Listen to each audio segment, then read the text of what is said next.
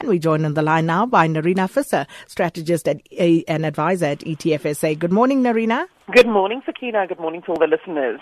Nerina, the World Economic Forum on Africa 2016, that's currently underway in Kigali in Rwanda. But who's there and what are some of the main topics that they're discussing? So a lot of the representatives there certainly are government, business and even non-profit organisation leaders from within Africa, but there's also quite a strong international contingent. We're all very familiar with the World Economic Forum that is held in Davos in Switzerland every January, and great to see that this is the 26th year, in fact, where the World Economic Forum in Africa is held, and only the second time that it's in East Africa and the first time that it is in Rwanda.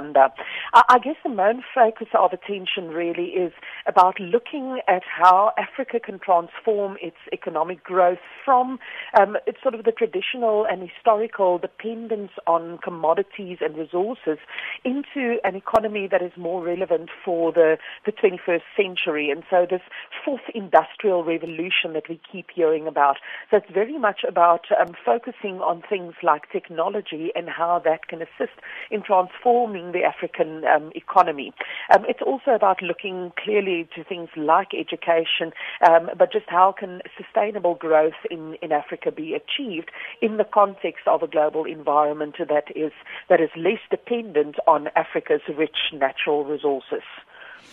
Nerina, something that many of our listeners are talking and tweeting about this morning, and that is that we learned yesterday that South Africa is now only the third largest economy on the continent after Nigeria and Egypt. So what's behind this? Yeah, so we know that since the Arab Spring a couple of years ago in Egypt, they have certainly been enjoying quite steady GDP growth since then.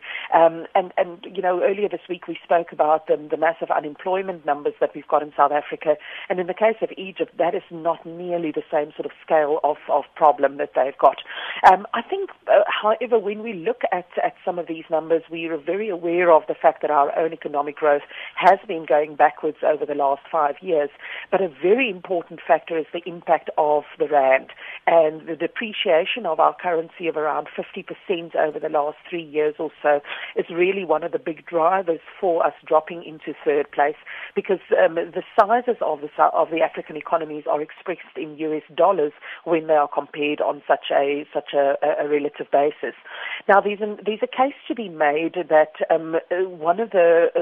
that this is really sort of a flawed calculation, because the South African rand is a lot more liquid, a lot deeper, a much more real and tradable currency compared to both the Egyptian pound as well as the Nigerian naira.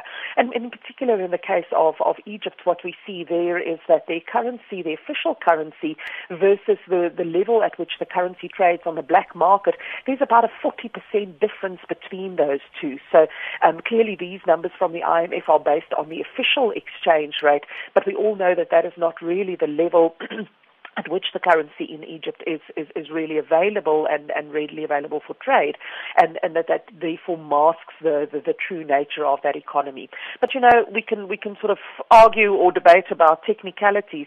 I think it does serve as a stark reminder that South Africa's economy is definitely in backward mode compared to many of our African neighbours, and I think a lot that needs to be done in terms of introspection and taking some of these lessons from the World Economic Forum and say, what can we do in South Africa also to turn around our economy?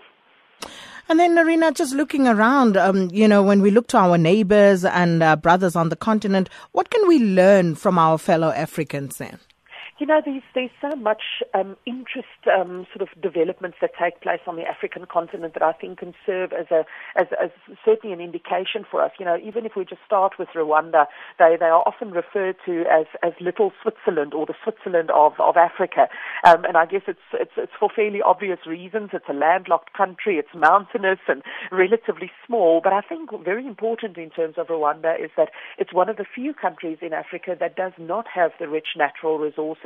And therefore, in their case, they've been compelled to embrace this fourth industrial revolution a lot sooner than many of the other African countries. So when you go to Rwanda, you will find that that the technology, and especially telecommunications, internet and so on, is incredibly far advanced in Rwanda. And they've really sort of used this to their advantage to create a great hub. They also get compared to the Singapore of Africa, the extent to which they use technology and especially the ease of doing business. But another one that I also find very interesting, we learned recently that Ghana has removed all visas for African citizens. Now, when we think in terms of visa regulations and the requirement for it, one of the reasons obviously is to screen potential visitors to try and look at this from a security point of view. But the reality is that for many countries, visas really just represent a source of revenue. And I think the clever thing that Ghana has done with this is that they have removed the requirement to apply for a visa in advance of visiting. You basically just buy a visa on arrival. So thereby, you still retain the income that you will receive from the visa, but you remove the schlep and the difficulty and the onerous requirements of actually having to apply for such a visa in advance. And I think in South Africa, we can certainly learn a lot from that in terms of not only just making it easier to do business in South Africa, but also access to South Africa and really especially inviting our African neighbors and making it a lot easier for them to travel to and from South Africa, not just for tourism, but certainly also for business.